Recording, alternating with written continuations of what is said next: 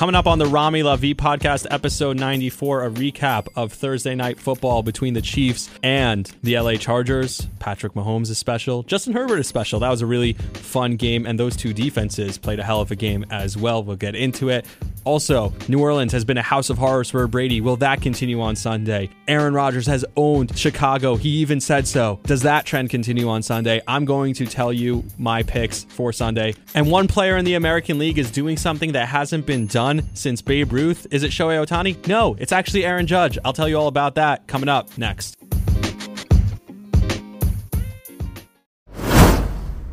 Today's episode is brought to you by BetterHelp. I often talk on this podcast about breaking the stigma surrounding mental health. So if you're feeling stressed, depressed, or just want to talk, today's sponsor, BetterHelp, is here to help you. BetterHelp connects you with a licensed, experienced therapist online, and you have access to over 20,000 different therapists that you may not have access to in your area. All you have to do is fill out a questionnaire, and 48 hours later, you're set up with a therapist that fits your needs. You can then schedule video or phone calls and have access to unlimited messages back and forth with your experienced therapist. You can also change to a new therapist at any time with no extra charge. I often talk on this podcast about how perspective is anything, and that's something I learned in therapy. I had terrible anxiety, and I learned about how changing your perspective can change the reality. So take charge of your mental health and join the over 2 million people who already use BetterHelp for therapy online today. And if you use my code, you can get an extra 10% off on your first month. So go to betterhelp.com/Rami for 10% off. That's BETTER help, HELP.com/Rami for 10% off your first month. Do it today.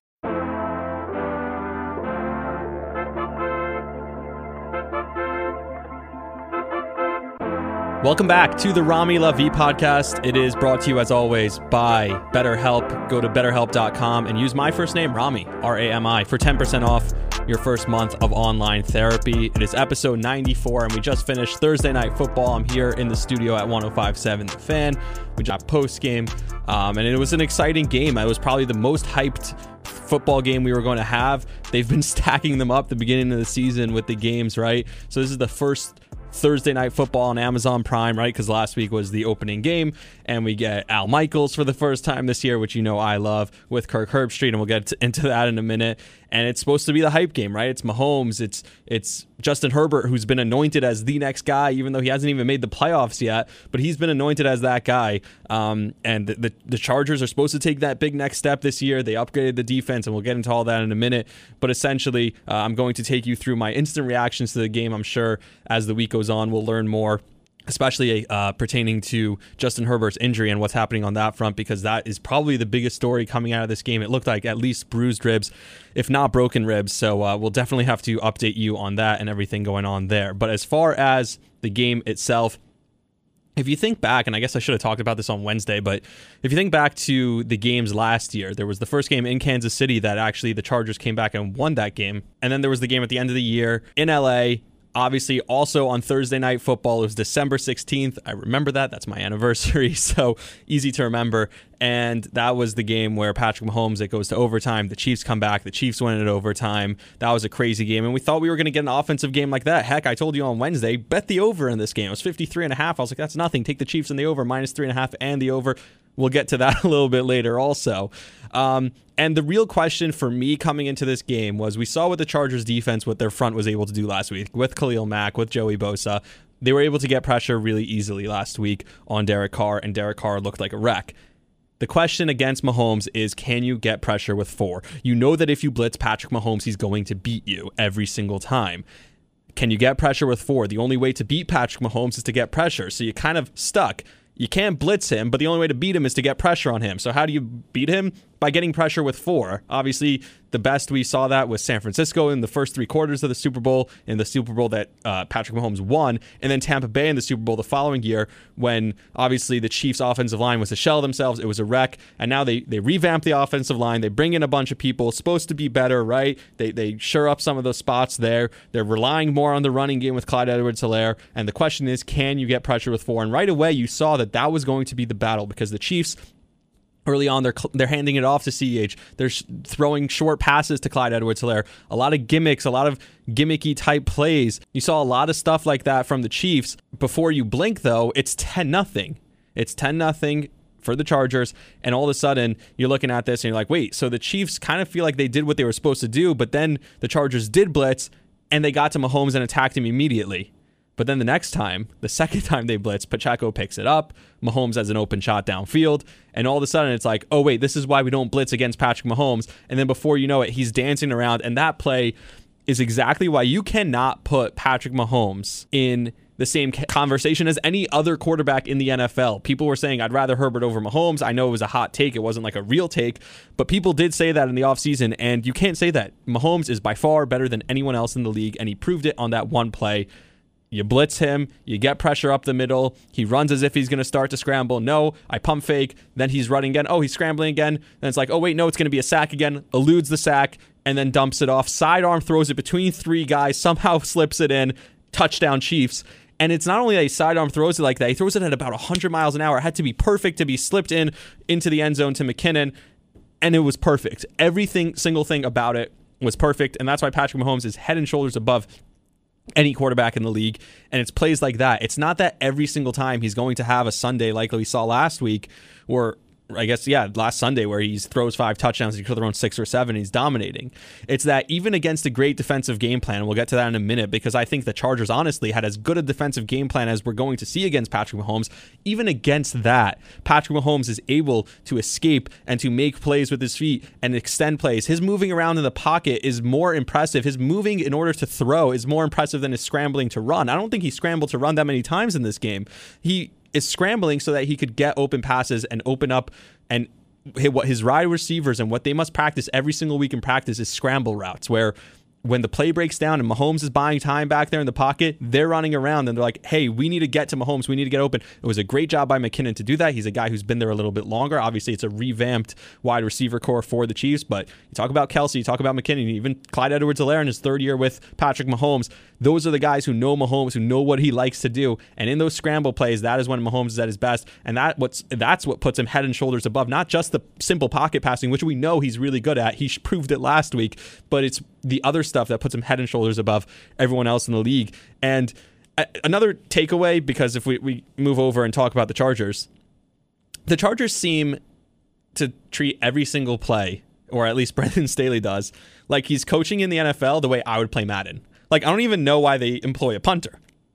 Like, I would, if I was the Chargers punter, I would love that. Like, I get to sit sideline at NFL games week in, week out. I probably grab a beer, grab some wings, watch football right in front of me. I get to watch the Chargers, get to watch Justin Herbert, one of the best quarterbacks in the league, and I know I'm never going to get in the game because every time it's fourth down, it seems like they're going for it. And that is just one of the funnier things that I see in the NFL right now is Brandon Staley treating this like it is absolutely a video game, and yet it works. It feels like they're almost better on fourth down. We'll get to that a little bit later with what happened later in the game, obviously, once Justin Herbert was hurt, because that was wild. There was something interesting that I noticed also, and this was on the free play prior to the first touchdown for the Chiefs. And just want to go back to this. Joey Bosa jumped off sides, and that's what gave them the free play. I don't understand how, if you're Joey Bosa, you jump off sides, and then you stop playing. Like, he got scared, he tried to jump back, and then he just stopped rushing. Like, you got to go get the quarterback now. Make sure he doesn't. You know how good Mahomes is with the free play. He's like almost like Aaron Rodgers with the free play. So how are you standing back there still? So that was weird watching that play develop also. But other than that, that was maybe the only mistake the Chargers defense made in the entire game. The Chargers defense was so impressive in the first half, and yet what we say this time and time again, they were so good in the first half, and yet going into the break, they're only up 3. They're right. And so you're like, wait, this score should be different. They should be up by more than 3 points. And that's when you start to realize, oh, that's not very good for the Chargers. If they're only up 10-7 going into the break when their defense played this well, and you have still 2 quarters left for Patrick Mahomes and Andy Reid to come up with a game plan to figure it out, that's got to be concerning for the Chargers.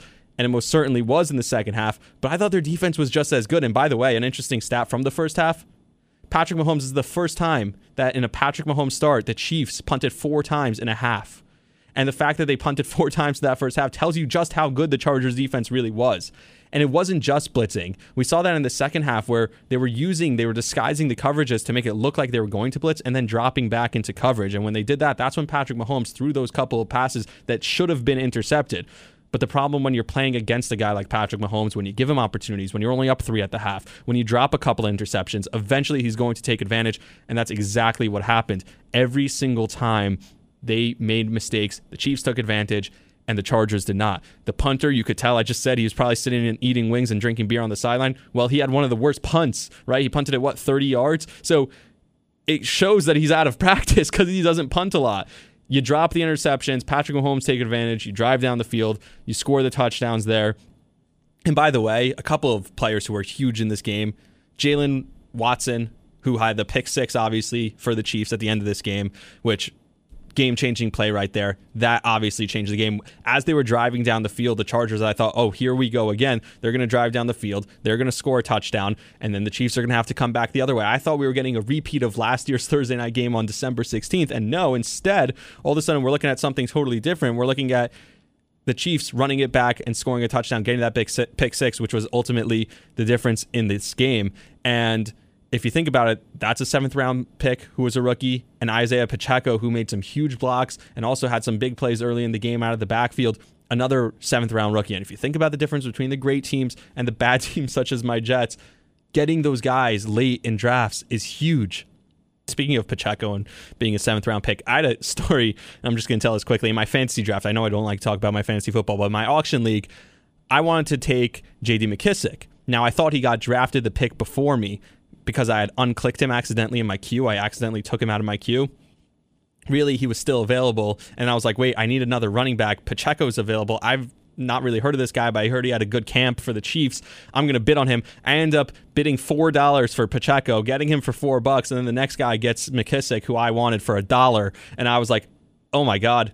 Now I'm stuck with this guy for $4. So he's sitting on my bench. Look, if he could block like that, if he can make plays out of the backfield, it's going to keep him on the field. So hopefully he could keep playing. But that's besides the point. By the way, another thing besides for the Chargers D, which, like I said, the Chargers defense, and this is what the game comes down to, they deserve all the credit in the world.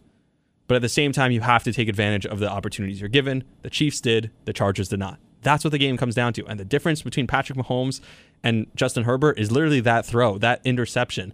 That one bad play that Herbert forced it in there. And a lot of people are going to be talking about how you're throwing it from the 2-yard line on 1st and goal. I get that. Maybe not the best call. Yeah, but that's the type of thing that you feel like you're forced to do that against a guy like Patrick Mahomes. And that's the difference between those two quarterbacks. Yes, Justin Herbert is great, and he proved it later in this game. And we'll talk about that in a minute. First of all, if you're going to have Kirk Herbstreit and Mike Tirico, they should just do the game together.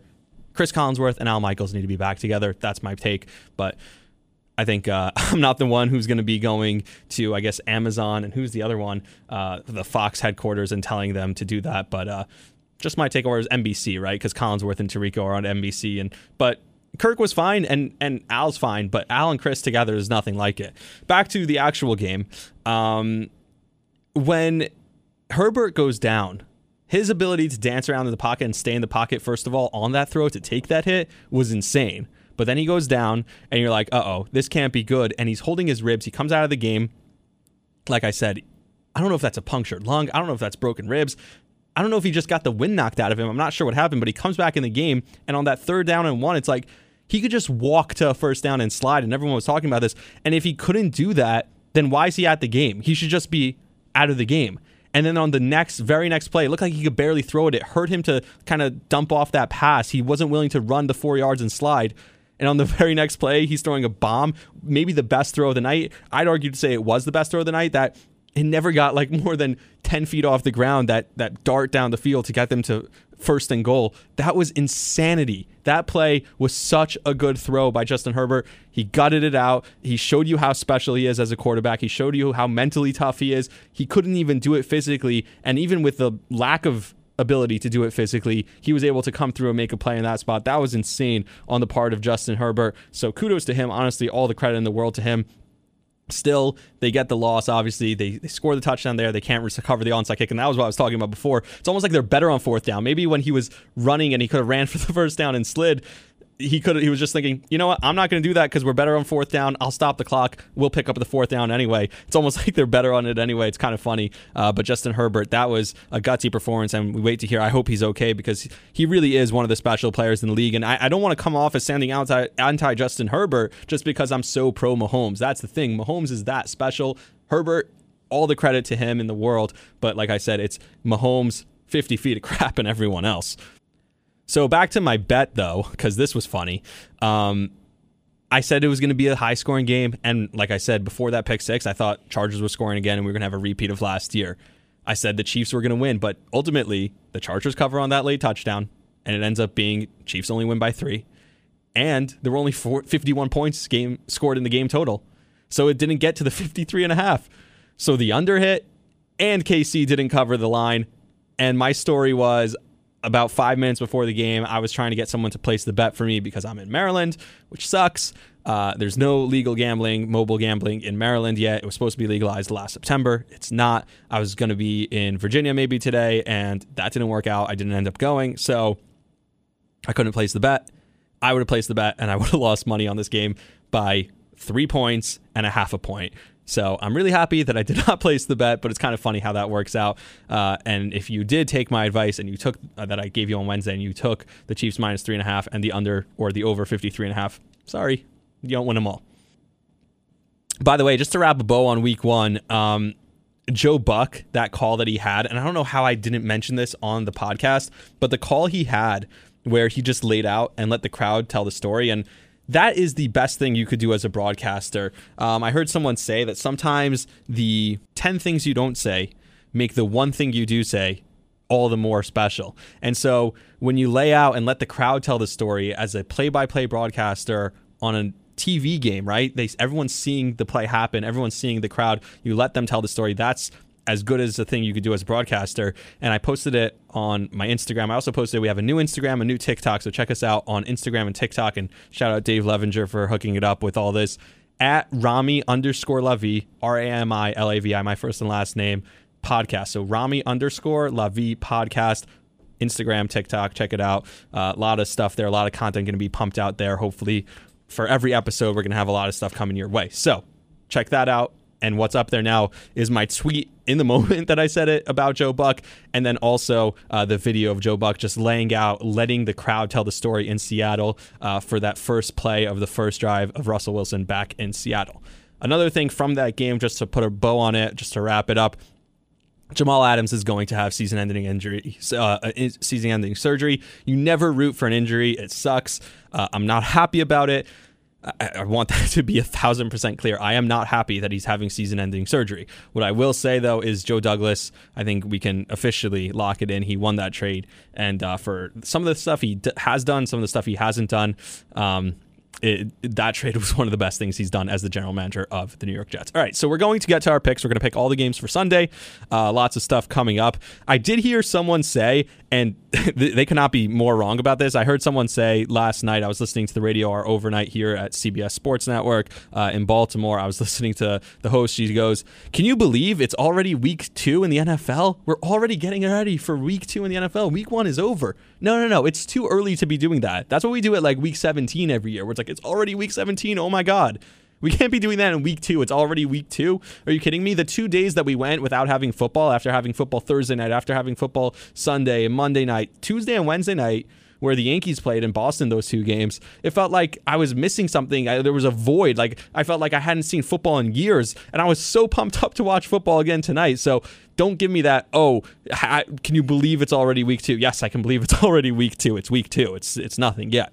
But I'm going to pick the games, and we start with the Sunday at 1 o'clock games. I'm going to start with my New York Jets. The New York Jets are going to Cleveland to face the Browns. The Browns, the last time they started 2-0 was in 1993, and they have a chance to be 2-0, and they are favored by 6.5 points. The Browns are.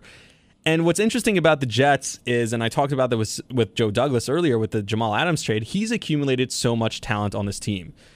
The Jets that we saw, they're as talented a roster as I've seen from a Jets roster in years. And that makes it all the more frustrating, because when you look at the Jets and you're like, wait, this team is actually really talented. This roster can actually really put it together. And yet they still got killed. So do they just stink? Or is it that actually this roster has some talent, but it's not built for Joe Flacco, and Joe Flacco is the one that's holding them back? So I'm not sure which one it is. And like I said, is it the coaching staff? That could be part of it also.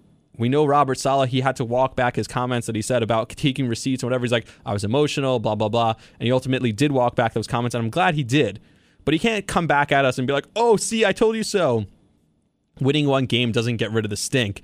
Now, The Browns, also a funny thing they did, they tweeted 1-0, and they wrote it's their first 1-0 tweet in their history, because the last time they had started a season 1-0, Twitter did not exist. So not only are they trying to start 1-0, meaning the last time they started 1-0, Twitter didn't exist. Last time they started 2-0 was in 1993, like I mentioned earlier. The fact that the Jets are minus or plus 6.5 in this game is absurd. It tells you they have zero respect for the Jets, and you think Joe Flacco is going to be running away all day. But if you look inside the numbers, the Jets were not that bad at protecting Flacco. It was that he was creating a worse situation for himself by not being able to step up in the pocket, by not getting rid of the ball quickly, by being indecisive with certain throws. And that could be the bigger issue. So this could be less on the offensive line, less on the skill position players, and more on Flacco. I'm curious to see what Mike LaFleur, I should say, is going to come up with to help protect Joe Flacco and help him get the ball out quicker, because the Jets need to win this game, or need to find a way to at least cover. I think they are going to cover. I trust in the dysfunctionality of the Cleveland Browns organization, if that's a word. Let's just say it is for now. I trust that the Browns are dysfunctional enough that they will find a way to ruin this game. I trust that the Jets maybe please. I'm kind of just hoping at this point that the Jets will find a way to win this game, or at least cover the 6.5. And at the end of the day, look, the Browns have something interesting where they're playing Thursday night against the Steelers. That is a huge game for the Browns, right? Division rivalry, TJ Watt, all that stuff. If Watt is healthy, of course, all that stuff coming up. They're going to be fired up for that game. Maybe this is one of those trap games where they're looking ahead to the following game, and there's like, we're playing a bad team against the Jets at home, season opener. And maybe the Jets can take advantage of that. But the key is going to be Flacco cannot kill this team. Flacco has to at least not hurt them. Meaning, I don't expect Flacco to go out there and win the game for us. I don't expect Flacco to go out there and be the guy and be the reason why we win this game. But he can't be the reason why we lose it. And it feels like Sunday, he was the reason why the Jets lost. And so if the Jets are going to at least cover the 6.5, and I don't know why I do this. I don't know why I bet on the Jets, because every time they disappoint me, I'm upset that they lost, and I'm upset that I lost my bet. Of course, I would never actually bet this game. I really wouldn't, because I don't trust the Jets. But if I were to pick this game, I'm going to go with my heart and my emotions. I don't know why I still do this. I loved what I saw from the roster. I watched the All-22 back. I watched the coach's film, and I saw what Sauce Gardner and the other corners and safeties were doing in this game. I bought myself a Sauce jersey. I was like, that guy he's real. He's legit. And that's how awesome it was when I saw Sauce Gardner. And yet the talent on this team tells me they're too good to lose the game the way they lost to Lamar Jackson. I told you there were only 2 breakdowns on the defense on Sunday that the Jets had, and both times Lamar took advantage because he's that good of a quarterback. So if they can find a way to just play a little bit better against the Browns, I really think there's a good chance that they could beat the Browns in this game. I really hope they do, but just cover the 6.5. It's a huge spread. Like I said, Browns haven't been 2-0 in years, in 30 years, and yet still they're favored by 6.5. Just goes to tell you, I guess, how disrespected the Jets are. But I really think maybe Carolina's that bad, and that's why the Browns beat them. Maybe the Jets can figure something out with all the skill position players they have and the defense that they have, that they could figure out a way somehow to beat the Cleveland Browns, or at least cover the 6.5. Like I said, I'm going with my heart. The next game is Washington at Detroit. And Detroit is favored by 2.5. And like I told you, I don't think the last game told me anything about Washington. While Detroit's 0-1, they kind of showed some respect, some self-respect at the end of the game, showed you that they could put up points against Philadelphia. So I'm going to take Detroit minus 2.5. I think Detroit's not bad. They're at home. That's basically trying to tell you that Washington is favored by a 0.5 point, because usually you get 3 points-ish for being at home. So Detroit minus 2.5. I'm going to take them. I think they could win by a field goal. And I don't think Washington's very good. I'm never going to bet and take Carson Wentz. I think that game is a real wild card, but still I'm going to take Detroit. The next game, and this is one of the marquee matchups, is Tampa Bay at New Orleans. Now, we know the story with Tampa Bay at New Orleans, and specifically Tom Brady. I can't fathom taking New Orleans. I think, well, first of all, Tampa Bay is favored by minus 2.5. So I'm going to take Tampa Bay. But that said, I'm terrified to take Tampa Bay. Tom Brady, in the last 2 years, in his career as a Buccaneer, in New Orleans or against New Orleans, he's 0-4. He's thrown 6 touchdowns, and 4 of them came in one game. So he threw 4 touchdowns in one game and then 2 touchdowns across the other 3. And he's thrown 8 interceptions against the New Orleans Saints. Tom Brady has struggled tremendously. It's obviously the story. Now, Sean Payton isn't there anymore. We'll see if they could come up with the same scheme. Obviously, Jameis Winston is there. I think that helps the New Orleans Saints. but we always know what the house of horrors, quote unquote, was for Brady. When he was in New England, it was Miami. For some reason, he struggled going to Miami. Since he's been a Buck, he's been incredible against the rest of the league. In fact, he's thrown 77 touchdowns and only 16 interceptions in the last 2 years against everyone not named the New Orleans Saints. But against the Saints, like I said, 0-4, 6 touchdowns, 8 picks. That's a terrible situation for Brady. It's been that house of horrors, but I think this week he'll overcome it. They're -2.5. I think Brady's on a mission. I think, weirdly, he's more locked in than ever because he's so focused. He wants to prove to people that he came back for a reason. I think Tom Brady is going to go, even though they weren't great. That defense they weren't great. They weren't converting. They were kicking a lot of field goals against Dallas. I think in week 2, they work on some of that stuff. They turn those field goals into touchdowns, and I think they go into New Orleans and beat the Saints by more than 3. I don't feel confident about the pick, like I said, because of Brady's record in New Orleans or against New Orleans since becoming a Buck, but I got to go with my gut, and that's why I'm taking Tom Brady and the Bucks. The Carolina Panthers are at the New York Giants, and I just told you I don't think the Panthers are that good, and I told you I think the Giants actually could be a surprise playoff team. Another video up on my TikTok about that maybe they could surprise you, and I know that's week 1 overreaction. I'm not going to say that the Giants are for sure making the playoffs. I'm not even saying that they're going to be 4-0. I said they just have a chance. But if you look at what they've done in week 1, it was pretty impressive. And so they are -2.5 at home in their home opener against Carolina. I'm going to take Carolina. Maybe the Giants win by 1 point again, but I thought the Giants actually played really poorly in this game. If you think about it, if they don't get the extra point, if they don't convert the 4th down, if they don't miss the field goal, Tennessee doesn't miss the field goal. So many things had to go perfectly right for the Giants to win that game. I don't know if they could repeat a perfect performance again. I know Carolina is not a great team, but I think Baker Mayfield does feel a little bit mad now. Maybe they get a way to involve Christian McCaffrey a little bit more. Maybe his shin is feeling a little bit better. I don't know. But if they could find a way to involve him a little bit more and Baker plays a little bit better, they still were able to put up points against Cleveland, and Cleveland's a really good defense. I think a much better defense than the Giants defense. I do think Carolina should be able to put up points, and I think they are going to beat the Giants and spoil the home opener for the New York Giants in MetLife Stadium. So I'm going to take Carolina +2.5 against the Giants. New England is at Pittsburgh, and New England is favored. With no TJ Watt, I don't really want to take Pittsburgh. So despite New England being favored by only 1.5 points, I'm going to take New England.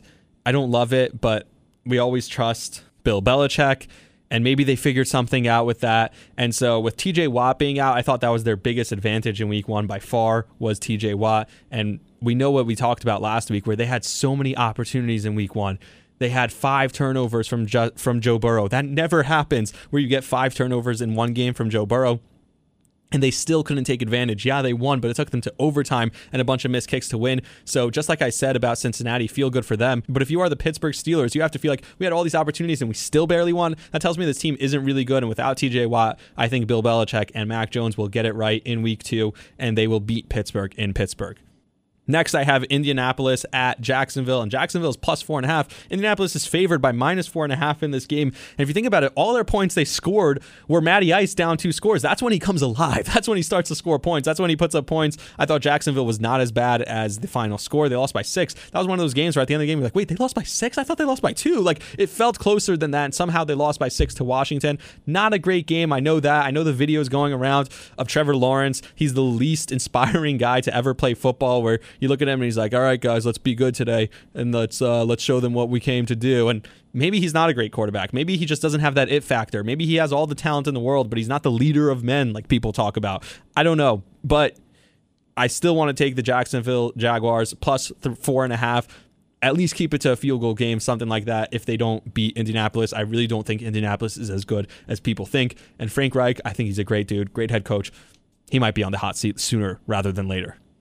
Miami is at Baltimore, and this is great for me because as a producer here at 105.7 The Fan in Baltimore, if you haven't heard, I get to cut up the press conferences of one Mike McDaniel, and he is a fascinating person to listen to. I think he's my new favorite head coach in the league. I've talked about that before. Baltimore's favored -3.5. Like I said, I think Lamar is showing that he's taking that next step. I think he wants to win MVP. I think he wants to prove a point. They're going to be at home. It's their home opener. I'm going to take Baltimore -3.5. Like I said, Miami had a really nice showing, but I still think their offense wasn't great last week. I think the Ravens could take advantage of some of the mistakes that they make on defense as well, and I think the Ravens are going to roll over the Miami Dolphins and win big. -3.5. I say they win by at least a touchdown. To 4 o'clock on Sunday we go, 4 p.m. and the first game is Atlanta at the LA Rams. And it's a weird game. If you were Vegas making the line for this game, you got to wonder, like, okay, how much of that game last week on Thursday night, the first game of the season, was a fluke for the Rams? They've had 13 days since then, or I guess 10 days since then to prepare for Sunday. And now you got to be ready. They are favored by -10.5 against Atlanta. But like I said, I don't think Atlanta is as bad as people think. They didn't use Kyle Pitts at all last week, and they still found a way to score points. I think they will try and involve Kyle Pitts this week. I hope they'll try and involve Kyle Pitts this week. Cordero Patterson is actually a pretty good running back, I think, using him out of the backfield. So LA, I still think they have some issues to work out. So I'm going to take Atlanta +10.5. I do think LA wins by about a touchdown. I just don't love a huge number like that. I always say that I'm scared. I'm terrified of those huge numbers. Generally, my rule is don't take an underdog unless they can win that game. But +10.5 feels like a ton of points. And I feel like Atlanta can hopefully keep it close enough to keep it within 11 points. Also on Sunday at 4 o'clock, we have Seattle going to San Francisco, and San Francisco is getting a ton of respect after they lost the game in Chicago. And a lot of people are basically saying what I said. It's one game. Trey Lance in terrible weather. It was a wacky game. It was a sloppy game. We don't expect that to happen again. They're home. And if you look at Seattle in the second half of that game, they got really lucky against Denver. They were gifted a couple of turnovers. Geno Smith played terribly. We know he had a couple of great drives, but they're not going to have the Seattle crowd behind them. They're not going to have the momentum behind them. They're not going to have that pin your ears back and be all excited that, hey, we need to beat Russell Wilson. We need to stick it to him. I honestly think for the rest of the season that Seattle could go 0-16 the rest of the way. After that emotional win in week 1, they lose Jamal Adams, obviously. I really think the way they played in the second half of that football game, there's a chance that they don't win another game this entire season. San Francisco is favored by -8.5. I trust Trey Lance. I hope that video was fake of him at the strip club the other night. I don't know. But I hope that I trust Trey Lance and that they will go out there and win by at least a touchdown or two, maybe 10 points or 2 touchdowns against Seattle. I'm taking San Francisco -8.5.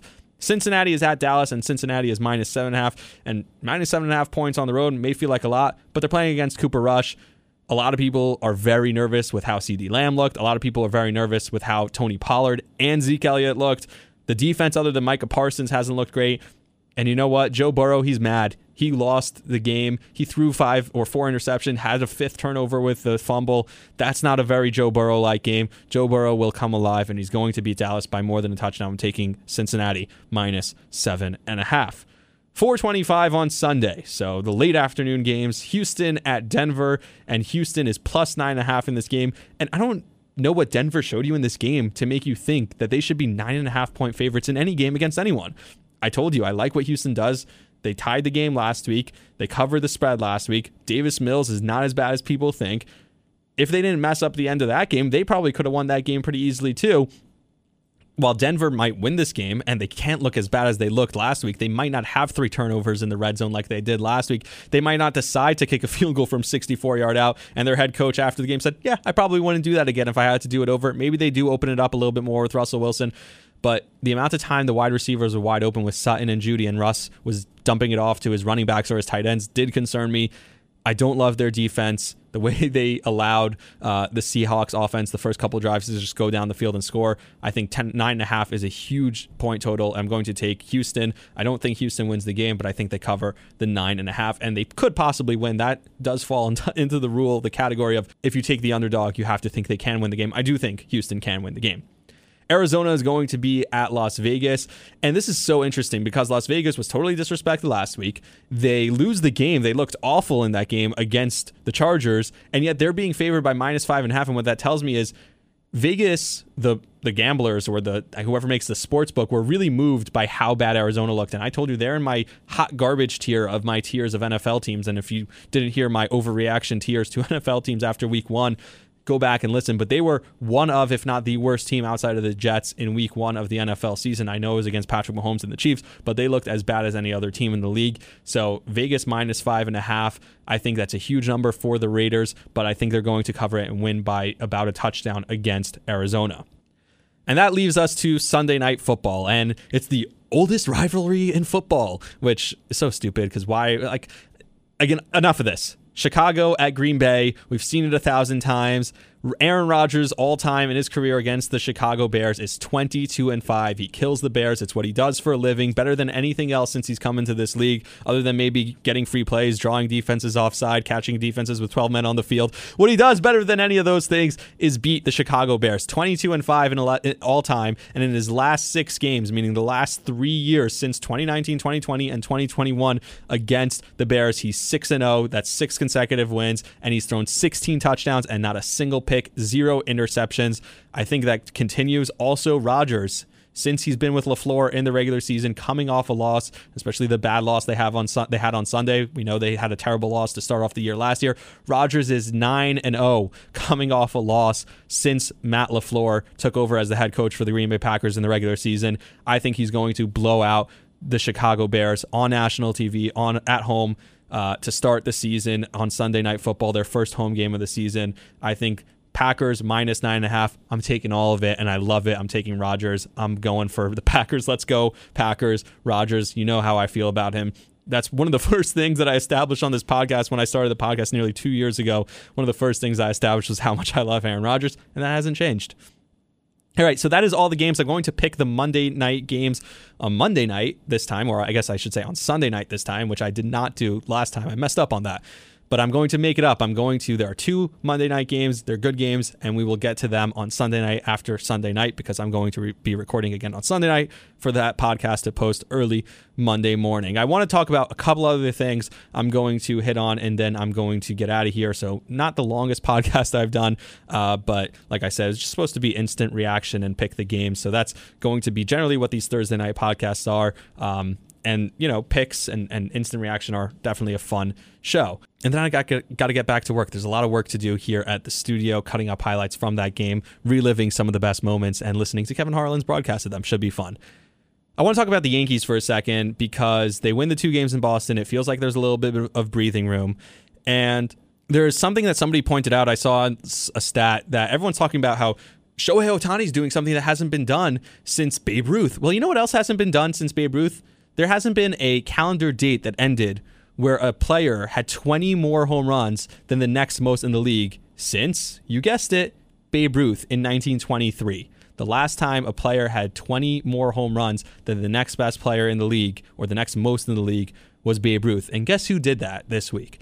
Aaron Judge had 20 more home runs than the next best, which was Kyle Schwarber. So to say that he hasn't done anything that Babe Ruth hasn't done, Shohei Ohtani's doing stuff that hasn't been done since Babe Ruth, well, guess what? Aaron Judge is also doing what hasn't been done since Babe Ruth. We know that in that era, Babe Ruth was hitting more home runs than entire teams. And now Judge, in what's a dead-end ball era, he's had 57 home runs. It seems like he should have 60 by the end of next week for sure. We don't know. I don't want to jinx it. Ooh, broadcaster jinx. I don't know if you believe in that. I don't know. Maybe I do. Maybe I don't. I don't know. But Aaron Judge is doing what hasn't been done. And by the way, he's chasing the Triple Crown too. He's hitting for higher and higher average as the games go on, which is the craziest part of it, because you'd think he's not getting any pitches to hit and he's chasing the home runs. That would generally lend itself to a lower batting average, and yet still he's hitting an even higher average. I think he's 9 points away from the American League lead. He's going to run away with the runs lead. He's going to run away with the on-base percentage lead and OPS lead, home run lead, and also the RBI lead. The question is if he could get that Triple Crown. If he gets the Triple Crown, if he ends the season more than 20 home runs better than his next opponent, and he has the highest average, highest Triple Crown, there's no way there can even be a conversation. He's doing something historic. And just because there's another guy who, like I said, is doing something that's more impressive than maybe we've ever seen in baseball, and I agree it is, Aaron Judge is still the most valuable player, because think about where the Yankees would be with him. Think about where they'd be without him. And if you want to put historical context and historical stats into this also, well, he's doing something that hasn't been done since Babe Ruth. The other point about the Yankees, because I think this is as true a thing I'm going to say on this podcast, the Yankees go as far as Gleyber Torres takes them. And when Gleyber Torres is hitting the ball like this, line drives the other way, that is when the Yankees are at their best. It seems like their entire offense comes alive. And when he's going 3 for 4 with line drives the other way and to center and right center field, the Yankees are winning games.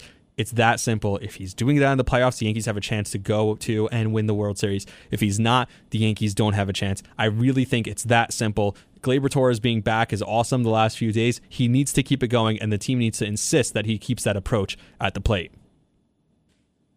I also saw, and this is going to be, I'll call this my take of the week. My father thinks I have the best hot takes. He's like, oh, you love your hot takes. Your hot takes are hilarious.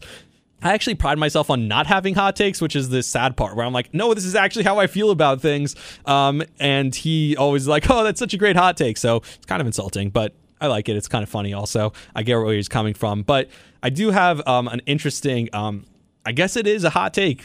I don't want to say hot, but it's the take of the week. And that's because I saw the Rangers. The New York Rangers were playing or warming up. They're back in the rink. They're getting ready for the hockey season. And, I didn't talk a ton of hockey on this podcast. I talked about Jacob Trouba getting named the captain. So definitely I didn't talk about the offseason so much. And I haven't really talked about the Rangers on this podcast since they got eliminated from the playoffs. Now, if you remember the podcast that I did after they got eliminated from the playoffs, I was sad. Very sad. I was almost crying. And it's one of those things where it's like, why am I having this emotional reaction to this? I don't know. I can't explain it. And I told you I tried to explain it, tried to understand why I was having such an emotional, raw, real reaction to the Rangers getting eliminated from the playoffs. But I did. And something interesting that happened then, and I said then, when they went up 2-0 and they were up 2-0 in Game 3 of the conference finals, they're up 2-0 in the series and 2-0 in Game 3, your expectation changes. And if you would have told me, hey, the Rangers were going to go to the conference finals and come within 2 games of the Stanley Cup finals last year, of course I would have taken it at the beginning of the year. But the expectation changes, and it feels like the Rangers this year made a lateral move. They lost a bunch of players, including now they just this week lost Tyler Mott to a contract elsewhere. So they lost a couple of players who really helped them down the stretch, and I'm sure they'll make more trades in the middle of the season at the trade deadline. But if the young kids, the kid line, remember them, if they don't continue to take the step that they did in the playoffs, if Capo Caco and Lafreniere and Philip Hedl and those young guys, even maybe Jones and Schneider and all those kids don't really, and K'Andre Miller, of course, don't really take the next step, they maybe have taken a lateral step. Obviously, they add Trocheck, but they lose Strome, all that stuff. Can Kreider do it again with another 50-goal season? Probably not. So to say that the Rangers' expectation is as high as it was at the end of last year is probably not true. They're probably not expected to go back to the conference finals. But let's not talk about what the expectation was at the beginning of last year. At the beginning of last year, you would have been fine. So it's like, oh, well, the Rangers' expectation this year are much higher than they were at the beginning of last year. But you can't really compare the expectation from the beginning of last year to now because circumstances changed. And so the Rangers season at the end of the day, after everything they went through, was a disappointment because they were up 2-0 and had a 2-0 lead in Game 3 of the conference finals. So you can't change your expectations in the moment based on what you thought earlier in the year. So when we talk about the Yankees struggling at this point in the season, or now it seems like they might be on track, but at one point they were on track for 120 wins. When you talk about the Mets battling for first place with the Atlanta Braves, people like to say, well, if you would have told me on April 1st that the Yankees would have a 6-game lead in the division this late into the season on September 15th, I would have, of course, taken it. If you would have told me that the Mets were battling for first place and have 89 wins this late into the season, of course I would have taken it. But like I said with the Rangers, you can't change your expectations this late into the season based on something that has happened because our expectations already changed. The expectations continue to change. So you can't go back in time and say, oh, you would have been fine with this 3 months ago. Things change, and so with the Rangers back on the ice, I hope people realize the expectations change now. Now it's a different expectation. Last year, yeah, we didn't have super high expectations going into the year, but they came within a couple of games of playing in the Stanley Cup final. They had a lead in a Game 3 up 2-0 with a chance to go to the Stanley Cup final. That changes everything, and now the expectations and the pressure is going to be on the Rangers to perform in this season. All right, when I come back, I'm going to, like I said, preview Monday Night Football. We'll talk about the whole slate of games on Sunday. I'm going to be working again all day Sunday. I do want to give a special shout out again, if you didn't hear it before, to Dave Levinger, who's been doing my social media and helping out with a bunch of videos. If you're watching this on YouTube now, you already know. Just helping me with some production and video production of this podcast. We're going to try and push it out as much as possible and make this podcast even better than it already is. I love it. It's a labor of love for me, and I hope it is the same for him. So shout out Dave Levinger. Like I said, Rami_podcast on TikTok and Instagram is the new profiles to check me out on. So do all that, and until next time, I'll talk to you guys. See ya. You were the best nights of my life. You got the light that always shines. I miss the way that you move and the way I get high when you take me to your heights, like I'm standing in the sky. I see your subway cars and your road graffiti. I breathe your air when I land in another city. I'll be that one that's got you printed on my bones. Yeah, you're all I know. Everywhere I go, I ain't changed it all. Always on my road, I'm still New York. You're the only that I'll ever know. My concrete walls, I'm still New York. I'm still New York. Oh, I'm still New York. Yeah. And I wanna drive down Riverside, see the birds flying on the High Line. With the sidewalks burning, we pray for rain in July. Well, the Yankees 99, yeah, and the Knicks on a sold-out night. When the curtains close and the Broadway streets are alive. Hey. I need your heartbeat close, don't you ever leave me. And I breathe your air when I land in another city. And I'll be that one that's got you printed on my bones. Yeah, you're all I know. Everywhere I go, I ain't changed it all. Always on my road, I'm still New York. You're the only that I'll ever know. My concrete walls, I'm still New York. Yeah, BK born and raised, I was God sent. I used to hit them courts out in Prospect. Take them long walks on my time spent. Just a kid with that empire state of mindset. Kick flipping off a blind deck, dipping from the New York City's finest. Yeah, said I've been up on my New York shit. Walking down the block with my New York bitch. I can never leave my city, ain't nothing like it. Even if I do though, I can never hide it. Top down on the west side when I'm driving. East side be the only side that I'm riding. And I'm still New York. I'm still New York. I'm still New York. And I'm still New York. I'm still New York. I'm still New York. No. You'll never wear my gold. I'm still New York. No. You're the only that I'll ever I'm still New York.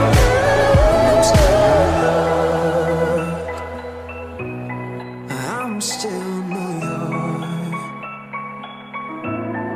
And everywhere I go, I ain't changed it all. No. I ain't changed it all. I'm still New York.